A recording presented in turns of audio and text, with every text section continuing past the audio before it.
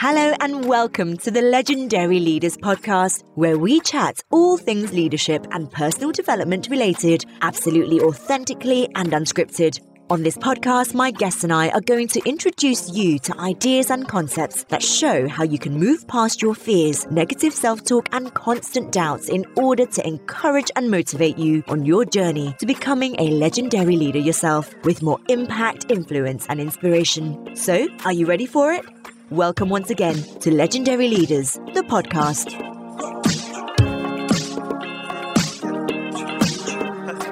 Hello everyone and welcome to today's show of Legendary Leaders, the podcast. My name is Kathleen Merkel and I'm your host of this show.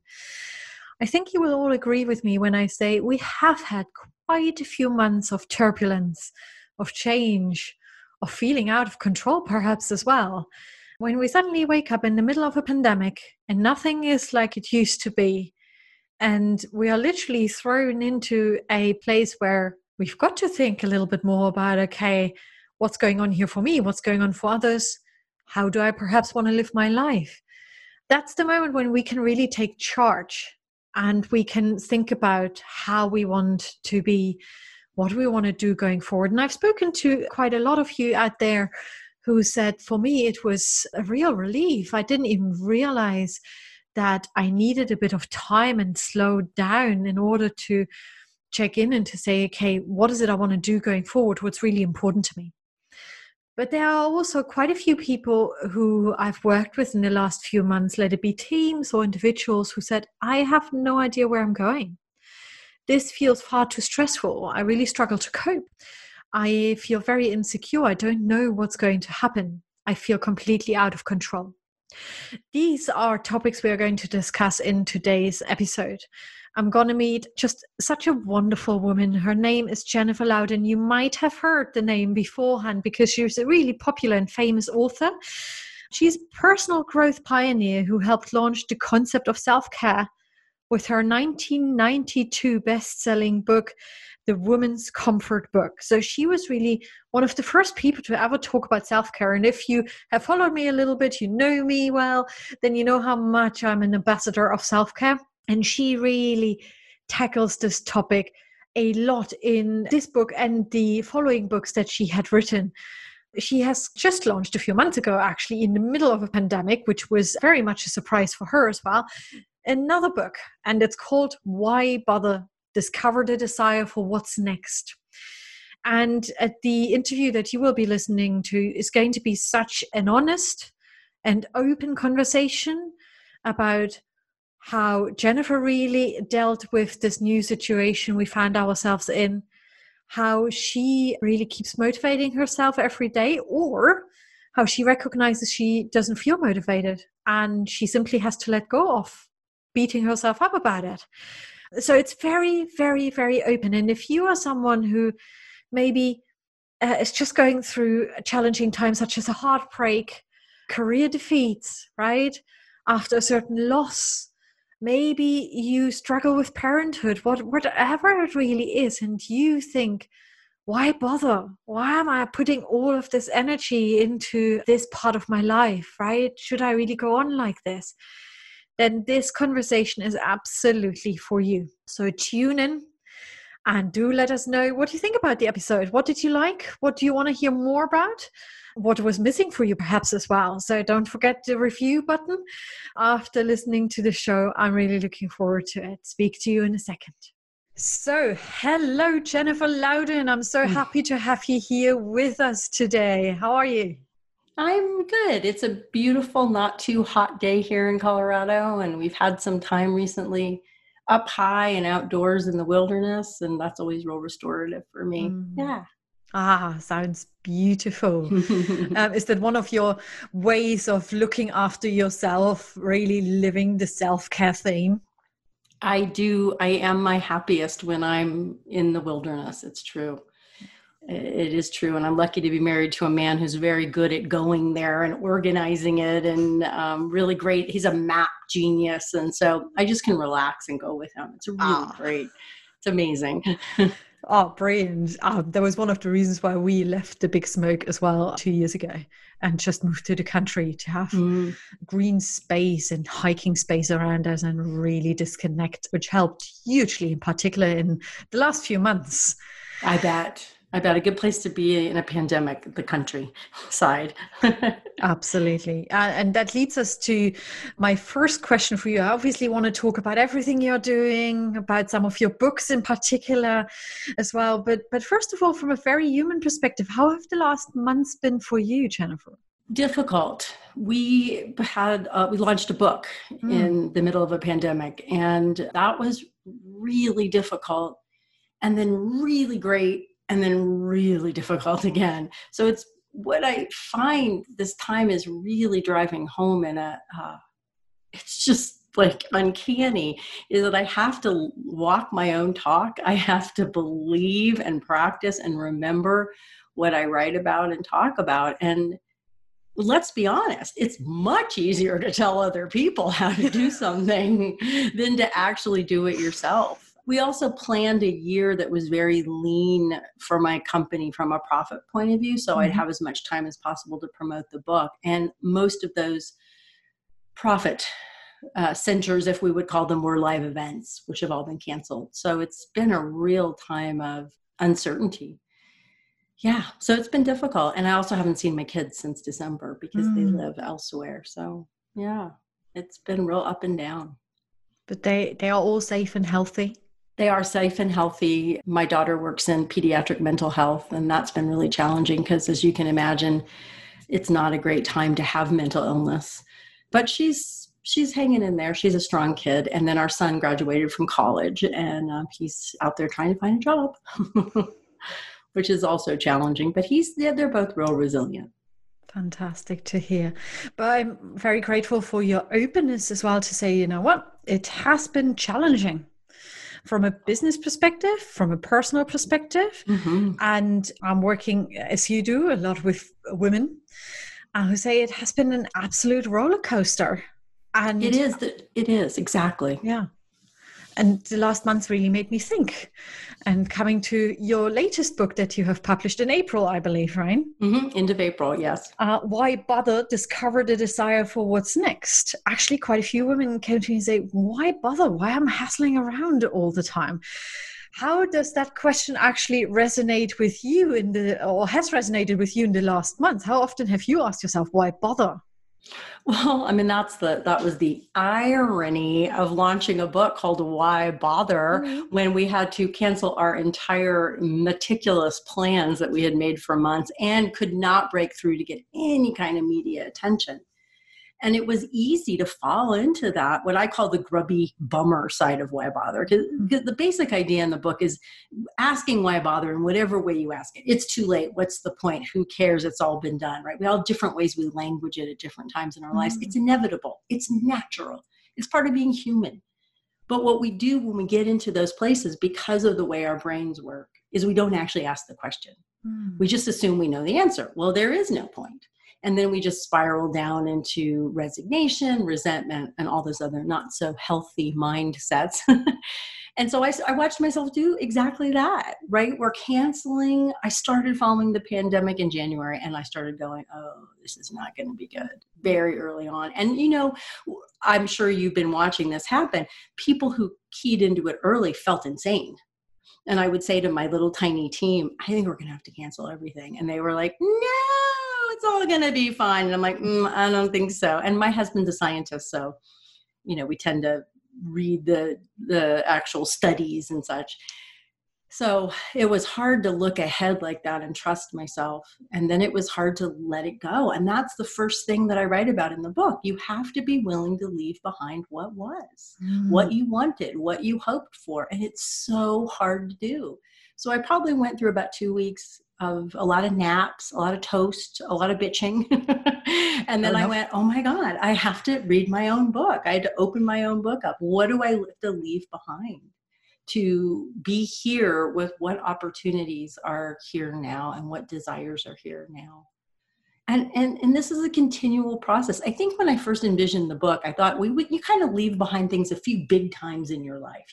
I went through a divorce. My dad's death, my mom's illness. She had Alzheimer's and subsequent death after many years. I mean, you think kind of like there's these big times in life and, oh yes, I must leave that behind. But I think you have to do it almost every day now. The more that I sort of live into this work, how often do I have to live behind what I thought I would get done today, or how I thought my writing would go, or how I thought this conversation would go, or a conversation with a client, and come into what's here now and what do I desire to experience or build or create now. It sounds so much easier than it is. Oh my God, it is so, you're so right. So easy to say, it's so hard to do, right? Yeah. I struggle with it so often. Yes, it's hysterical. And you know, really then it loops back into so many things. It loops back into self-care. We're talking about going up into the wilderness. If I'm not taking care of myself, and I'm not talking sexy self-care, I'm talking, did I take my vitamins? Did I drink enough water? Did I skip the sugar? Did I get some exercise? Yeah. Did I stay off social media and the news and my outrage quote for the day, right? Did I let go of the people I judged running by on the bike trail who didn't have their masks on? That kind of self-care is essential, especially right now, if we're going to actually get our bother on and figure out what is it that I care about now? What is possible now? Absolutely. That was my survival mechanism, really, to say once a day, I look at my news app and I read the updates. Just once a day, yeah. But I am not going to get caught up all day long with the news, with social media, with fake news, and not being able to let go and building all this negativity up, right?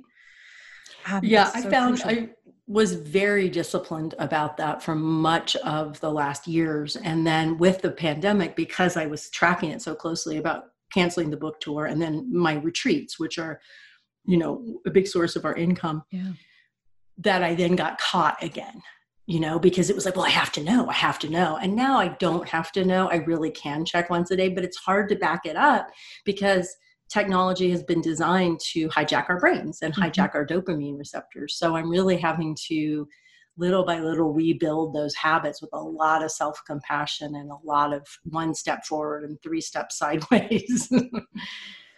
Keeping the phone out of the bedroom. Yes, far away. Super important. Yeah.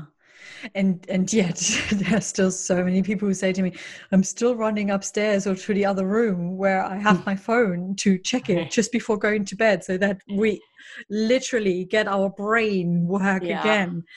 And it's hard. Like if you have kids that are far away or you have a sick parent or something, you're not going to want to turn off your phone or put it in the other room.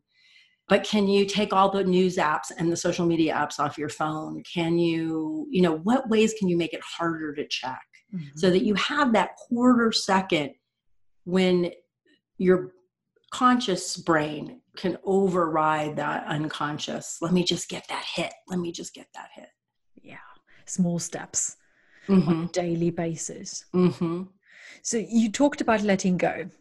And you gave some insights into how or what helps you to let go. Self-compassion, self-care being really important, the small steps we just talked about. However, when you do that on a daily basis, it has got a lot to do with endings and being okay with endings. And what I noticed in myself in the past, but also what I'm hearing from clients of mine in the audience, is that there's a lot of guilt associated with it. So I don't know, do you have any tips you can share with us how you overcome this feeling of guilt and to say it's okay for me to let go? Well, I think there's a few different ways to approach it. And one is to, I would say in a one word, are you being humble? How powerful do you think you are? There's a pandemic going on. And in the United States and in a lesser way in England and other countries, there's a great 400-year-old overdue racial reckoning going on. Yeah. So you need to embrace how tiny and insignificant you are, not because it makes you go, why bother, but because it goes, okay, what can I actually influence? What can I do? So a flip side of that is I use the term a lot in my work, human scale life. the self-help world, the tech world, the personal growth world can all be about be your best self, be your most efficient self, take a cold shower in the morning and, blah, blah, blah. And that's all great. Like, I want you to be your most wonderful self, but it becomes a pressure that often translates to, I don't actually want to be human. But you are human and you need so much downtime. You need so much, whatever your needs are, you need so much sleep. You actually don't have that many productive hours in the day, no matter how much you maximize your time with, whatever. I could go off on the tech bro stuff. So are you noticing that? Are you embracing that fact? Have you ever paid attention to how many productive hours you have in the day? How much are you trying to actually squeeze into that time? This sounds so basic, but I know in myself over and over again, no matter how many times I've taught people this, it is creep. It just creeps up. And I look at my to-do list in the morning and I go, how the hell do you think you're going to do that?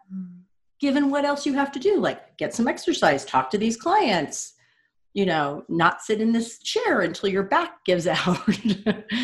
So are you actually humbly embracing the truth of your human scaled life? Have you ever measured how many hours you can actually produce, show up for your work, whatever it is? And are you trying to accommodate that and work within it? Or are you always subtly denying that it's a fact? It really resonates with me, what you've just been saying. I actually just got off a call with someone who said to me, beating herself up terribly. I'm terrible when it comes to productivity. I don't spend enough productive hours in a day. I spend far too much time chilling out as well after a very, very demanding job. And the question I asked was exactly that. How do you define productivity? Beautiful. That's right. Genius. So that was the first question. What does productivity mean? What do you do in the day? And she actually said, well, I go for a walk or I go exercising. I'm like, okay, is that productive? Yes, of course. I look after my health and so on and so forth. So literally had to break everything down that she does throughout the day until she realized, actually, I'm doing a lot of good stuff here that helps me be what you said before, be my better self, looking after myself. Right. Create what I want, create the life and the experience and that I want. That's genius. And that's what we don't do. And it's because it's not our fault. We live in a culture that is selling us, and there's no man behind the curtain doing it. It's just sort of this general, more, faster, better. We have to break that trance over and over again. Now, if more is what you want, if you want to earn more money, if you want to, find new love, if you want to write a book, great, fantastic. But what are you going to give up to create those things? And that's what we don't do. And that's where that story of more comes in. And then I want to say very practically, there's an idea in the book, Why Bother, that I've been teaching for many years. It's called Conditions of Enoughness. And it's a very simple, practical tool to really start to embed in yourself what is enough according to me, not according to the culture, not according to my boss, not according to my partner, not according to my kids, not according to the media, but enough according to me. Yeah. And that's a really interesting practice to work with. Such an important question. Yeah. And it's not a fixed question. It's a living question, but it's not one that we've really learned to say, what will satisfy me? And that doesn't mean you're not like, oh yes, but I want this editor to be satisfied and buy my book. Great. But if you don't decide first, you're not going to know how to live in that humble truth of your human scaled life. And that means you really got to take your time to think, to reflect, to dive deep into your inner needs that we may have neglected for a very long time, because of all the things you mentioned, we are running on this treadmill. I like to compare it with that. We run and forget about the why behind it. Why we do that actually.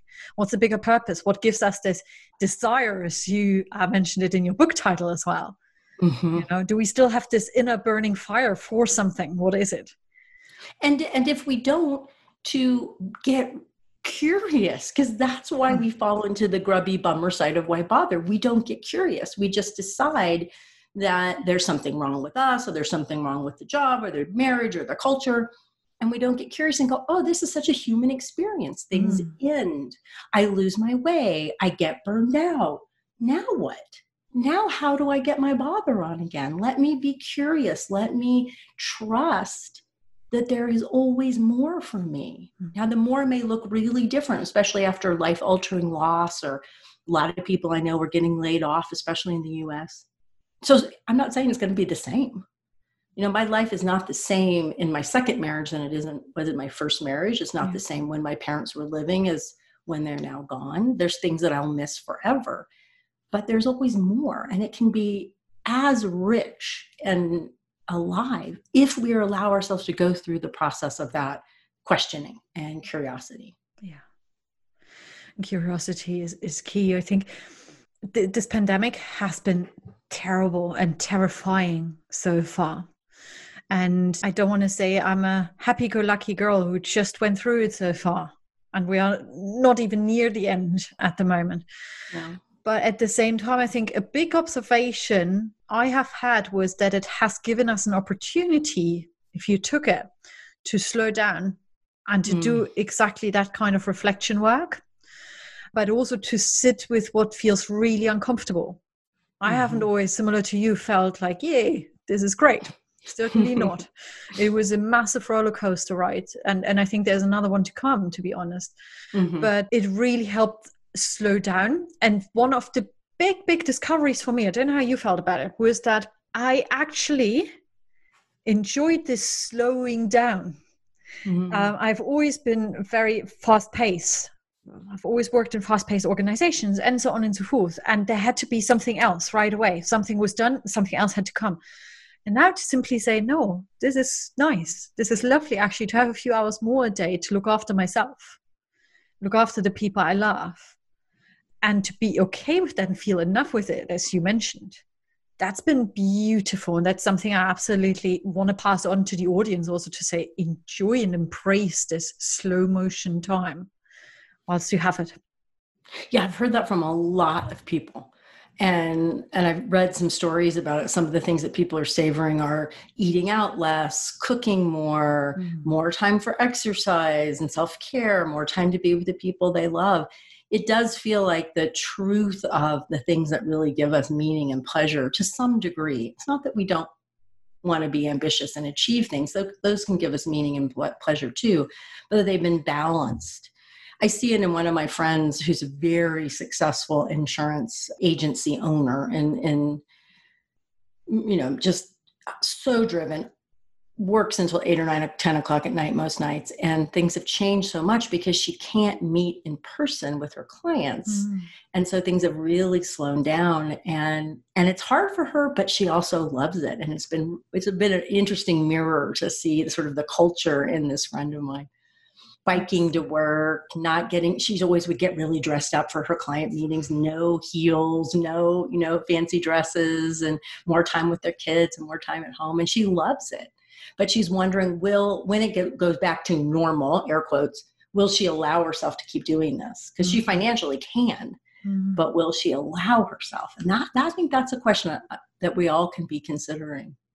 And then on the other hand of on the other side of the economic spectrum is the gal who does my hair. I finally got my hair done.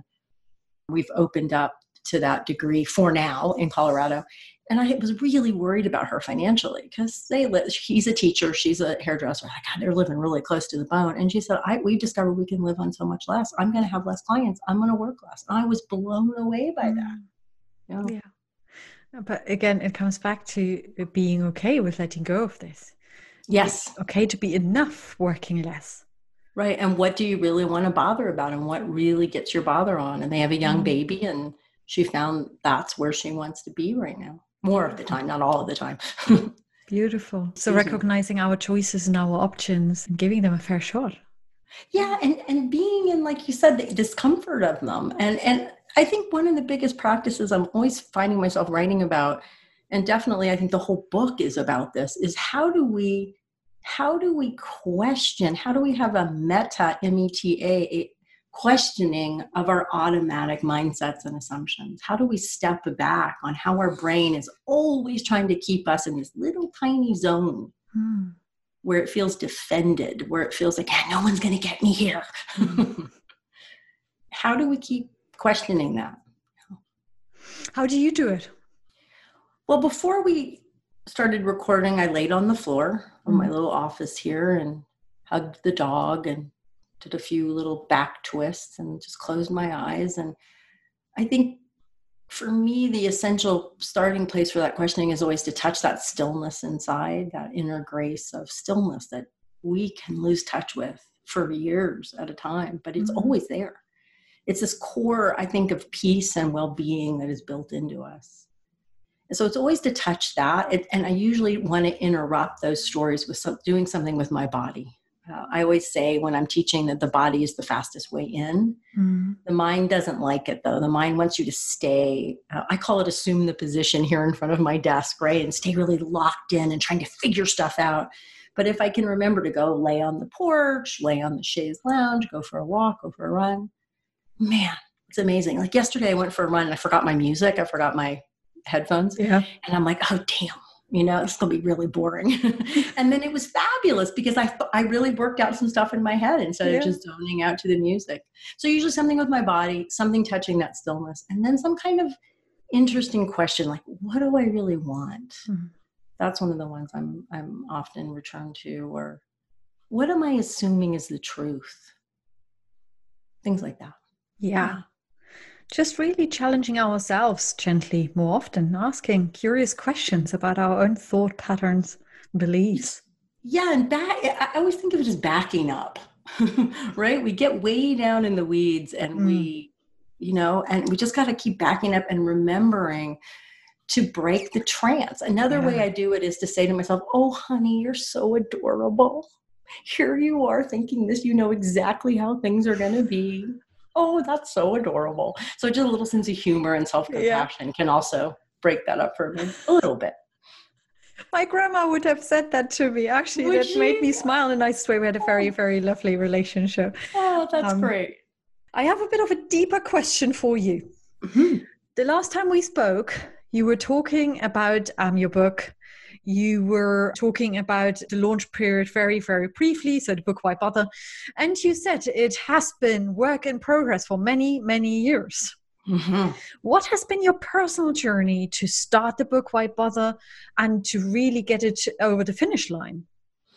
Well, I had a lot of success early on when I was pretty young. My first book became a word of mouth bestseller. It was the Woman's Comfort book in 1992. It was the first book to kind of generally talk about self-care and self-nurturing. Yeah. Outside of some political, like Audre Lorde was the first person to actually talk about self-care in writing, I believe, or outside of recovery. And so I had a lot of early success. I wrote a lot of books. I wrote a book every year or two for quite a while. And then I really reached a point where I rejected the personal growth world, but I only rejected it halfway.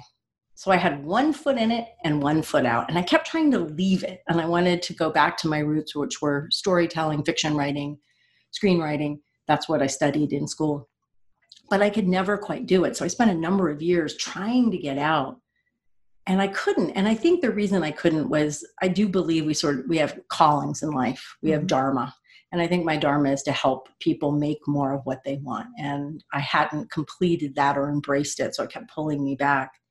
But I was damn certain I was not going to write another self-help book.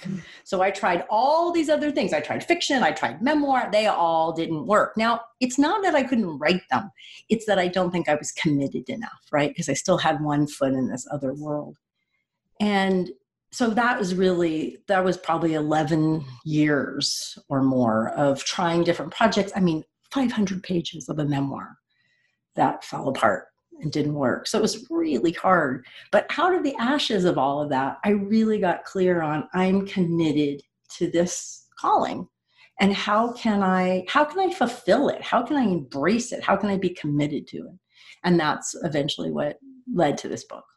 Fantastic. So it feels like the culmination of really all my work. This feels like the book I was always meant to write, which makes it extra hard to launch it in a pandemic. It definitely is. Murphy's Law. Yeah, Seriously, it's such just an like important piece. there's a part of me that just laughs, like, wow, that's some interesting karma. All right. But at the same time, the resourcefulness that you have had, that your team had, to still launch it successfully, to, attend shows like these and talk about it in a different way. That's exactly what's needed, to just dive into a different path. You have to. And feeling sorry for myself or taking it personally is not going to help. So that's that humbleness again. And then I have a really good friend, or a colleague, I should call him. I mean, we're friendly and care for each other, but we don't hang out. His name is Rick Hansen, and he wrote Buddha's Brain. His new book is Neurodharma. And he gave me the most beautiful blurb for my book. He's a neuropsychologist, and he and I were talking about our new books on a Facebook Live. And he said, you make the offering. You make the offering wholeheartedly, and that's all you can do. Mm-hmm. And I really keep reflecting on that. I think we have to reflect on that. All of us are making offerings. We make an offering in a meeting. We make an offering with a course, with a book, whatever. With your podcast, you make an offer every single time you put this out. It's an offering. And yes, you want to get lots of downloads. Sure. But of course. But we can't what we've been taught to do, at least I've been taught to do, or taught myself, was to say, if I sell this many copies of my book, then my offering is valuable.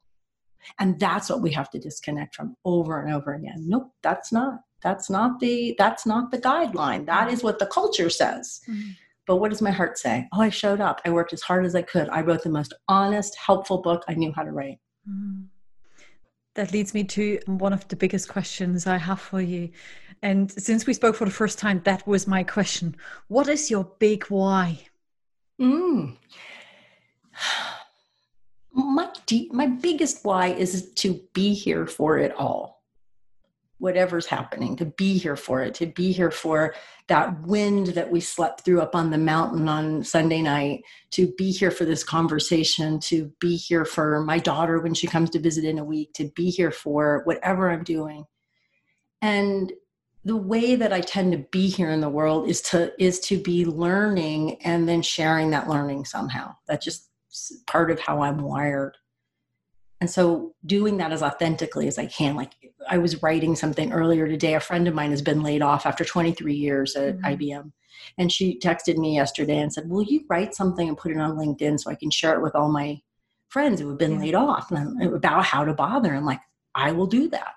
I want to do that. So I sat down today and wrote it before we talked. And I'm like, is this honest? Is this true? Is this helpful? Is this the best I can do? Okay, I think so for right now. That's all I know to do as a why. Beautiful. That's pure leadership. I don't know. if we can really generally ask ourselves, is this honest? Is it true? Is it helpful? And we really show by doing that we care about others. And ourselves. And our values. And so I think that is, and then just keep disconnecting from the questions of, is it good? Will people love it? Will it go viral? Right? Because that's what my little noisy brain wants. Will it make me money? Will it sell copies of the book? No, that's great. I mean, you can be strategic, but that's not what we're up to here. That's not your deep why. Being strategic is not my deep why. No, it's a part of our business. Absolutely. Yes. But what I really love about this conversation is we get back to this human element that's core of us, obviously. And to have those great conversations, to show this care, the real interest, to say, I'm really here for you. And then it just also brings up a different kind of why bother, because there's a sword like quality, a sharp quality to that question. And I think something we've all been experiencing during the pandemic, maybe not all, I shouldn't say all, but I have been experiencing, is things I don't want to bother about, people I don't want to bother about, ecosystems, whether again, social media, etc., that I'm in that I don't want to be in anymore. Conversations I don't want to be in anymore. They're not nourishing, or I don't really care about them. They've become routine, habits that have become routine. So that's the flip side. We do have to be willing to cut off the things we don't want to bother about. And that can be really challenging. Yes. And that's strongly connected to self-care. And Mhm. you mentioned you were one of the first people really to focus on this topic deeply, which inspired me tremendously. I started blogging a little bit more about self-care and really diving into it maybe 2-3 years ago only, Mhm. right? And I think it's such an important topic. And another author who you know very well, Brené Brown, highlights that very much as well in terms of, in particular in organizations, what do we want to see? Quite Mhm. often, work hard, be stressed, put in a lot of hours. I'm going to send you emails in the late evenings and I want you to respond. But what's actually needed is real self-care, setting boundaries, looking after yourself, listening to your body and to your mind, and so on and so forth. So you were a real pioneer in that space. What are your top recommendations in particular for leaders to really practice self-care? You already know what your self-care is. You're just not doing it. So the question is not that you need tips. You know what you need. You know what does it for you. The question is, why aren't you doing it? Why aren't you allowing it? And can you design some experiments to test the fact that your emotional immune system, and I write about this in the book, and this is based on the work of Bob Keegan and Lisa Leahy Laskow at Harvard, that your emotional immune system is telling you that something bad, something catastrophic is going to happen if you practice at least some forms of self-care that you need, whether that's Friday afternoons off or no email after 6 p.m. or whatever it is, you know. Yeah. I don't need to tell you, you know what it is. I know for me, it's how long do I sit here? How many hours do I try to work? Not having a clear beginning and end of my day, working on the weekends. So you know, but you have a belief that if you do certain things, that something catastrophically bad is going to happen. So that's what you have to investigate. That's what you have to start to question Yeah. and get curious about. And that's where we fall off the wagon and do the exact opposite, what Keegan and Leahy call competing commitments. Right. And again, it's then important to give yourself the space and time to think about this question, to And really the stop and discomfort, reflect. and to go into that discomfort. Mm. That exercises that I adapted from their work in the book, they make you squirm. And who wants to squirm? It's much easier to be busy and important and, Mm. running and checking your email at 10 p.m. and being, oh, look how much I'm needed. I Mm. love that feeling. Mm. I sometimes say to myself when someone doesn't answer my email in a timely way, they're more important than I am. Oh God, I remember a few years ago, my manager at the time called me into her office and she said to me, Kathy, you need a lot of acknowledgement. And I'm like, how dare you? No. But Can you give me some before I leave? yeah, kind of. It was exactly what you described. I am important. Yeah. I don't stop and work, 14, 16 hours a day Yeah. because Look how I'm tough I so am. needed. Mm-hmm. Yeah.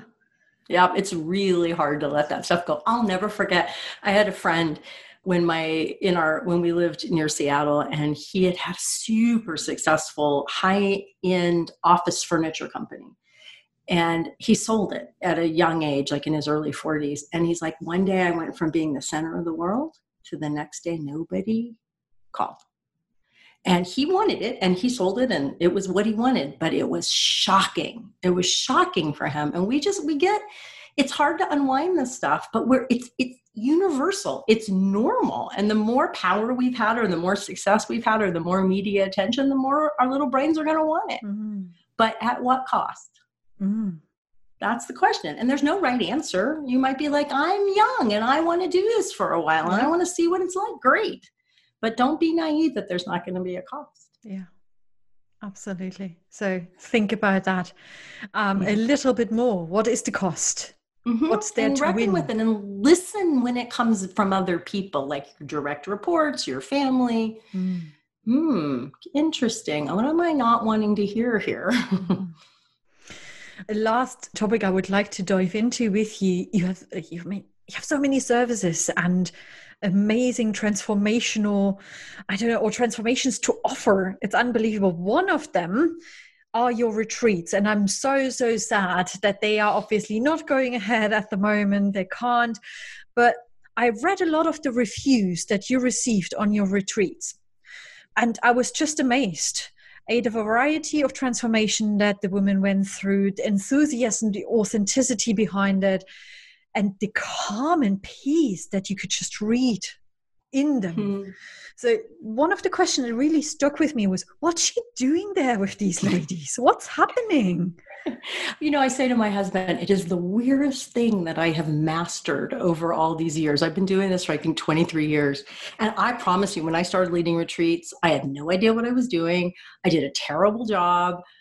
I mean, maybe not a terrible job, because actually there's some people who were at those early retreats who still keep in touch with me. But I was scared. And probably for the first 10 years of both my speaking, workshop, and retreat leading life, I was completely freaked out. But true to form, what I did was I started studying what worked and what didn't work. And I taught other people. I don't teach this anymore, but for about 5 years, I taught other, what I call independent or alternative teachers, people like me who aren't in the regular teaching field, how to teach. And in doing that, I kind of figured out what works and what doesn't work. And I just kept strengthening it. And I think the key is that I think there's two keys to leading successful transformative spaces. One is safety. Mm-hmm. And that means that it's not about you. When I was younger, I wanted everyone to think I was the cat's meow. I wanted everyone at the end of that day or week or whatever it was to go, the best thing about this experience was Jen. And now I know it's successful when we go around the closing circle and maybe 2 people mention me and everybody else mentions the connections with each other. And the second thing is love. Can I inhabit a space of love for everyone who's there, no matter how sometimes difficult they are, and really help them feel that unconditional love. And I can do that. I can't always do it in my marriage. I can't always do it with my kids, but I can do it with clients and students. So I think those are the 2 things. And then I've sort of accreted processes and built them on top of each other that all fit together, that work really well. Absolutely beautiful. So it made me very, very curious about your retreats. Can't wait for them to go ahead again. We hope we'll have one in September. We'll see. It's planned. Yes, fingers crossed. Everyone's like, are we going to do it? I'm like, 1 week at a time. If it goes ahead, where is it going to be? It's in North Carolina, up in the mountains. So it's in nature on a property with a lot of outdoor space. So I think we can do it more safely. It's a big dining room. It's a resort. So I think we could do it with a lot of social distancing and time outside. But it will depend on the numbers, of course, of people. Beautiful. That is something that's applicable in every part of our lives. So I'm focusing highly on leadership. So when you are a leader in an organization or you're running your business with your family, I know it's not always easy, but this is what you can do. Build safe spaces, build an environment of love and care, show real curiosity and interest in your people, and don't make it about yourself. It's about the connection they build, how people come together, how they can support each other. So that's our role as leaders, to do that. It's true. And I really want to presence the fact it is much harder to do when you work with the same people day in and day out. When I create a retreat, now about 30 to 50% of people are return, but I haven't seen them for a year or 5 years. So it's so much easier for me to love them for a week than if I have to sit in the same meeting with them every week. True. Right? So I just don't want to set anybody up there to think that I'm some kind of saint. I'm not. I can be very, very petty, especially when people run by me without their damn masks on. I get that though. I absolutely get that. Or stand behind you in the supermarket, bump into you a few times, sneeze close to you, all the shebang. Yes. It's been wonderful talking to you, hearing all your tips and tricks. I think we could talk literally forever and hear more about your wise words and your knowledge and insights. But what I want the audience to know is, where can people find more information about you, about your book as well? JenniferLouden.com. And if you sign up, we send you the first chapter for free. And then if you buy the book, it's JenniferLouden.com/why-bother. And then we have all kinds of gifts for you if you buy the book and send us your receipts. We have videos to kind of help jumpstart the process, and a free ebook of other women's why bother stories, and some other groovy thing that I forgot about. There's a lot. Yes, there's a lot just to help support you. So there's two ways. You can test the book out, or if you've already bought the book in any form, we'll give you some goodies. Fantastic. Thank you so much. Thanks for being an amazing guest on this show. It's been a pleasure talking to you. Total pleasure talking to you. Thank you so much. Lovely. And I'm pretty sure to the audience, you have taken a lot from this episode as well. So don't forget to leave your reviews with us. Let us know what resonated in particular with you, but also what are your challenges? What would you like to hear more about? That would be fabulous to know. So looking forward to speaking to you again next week. Tune in. Don't forget about it. And I hope you're going to stay very well and safe. Until then, take good care. Bye.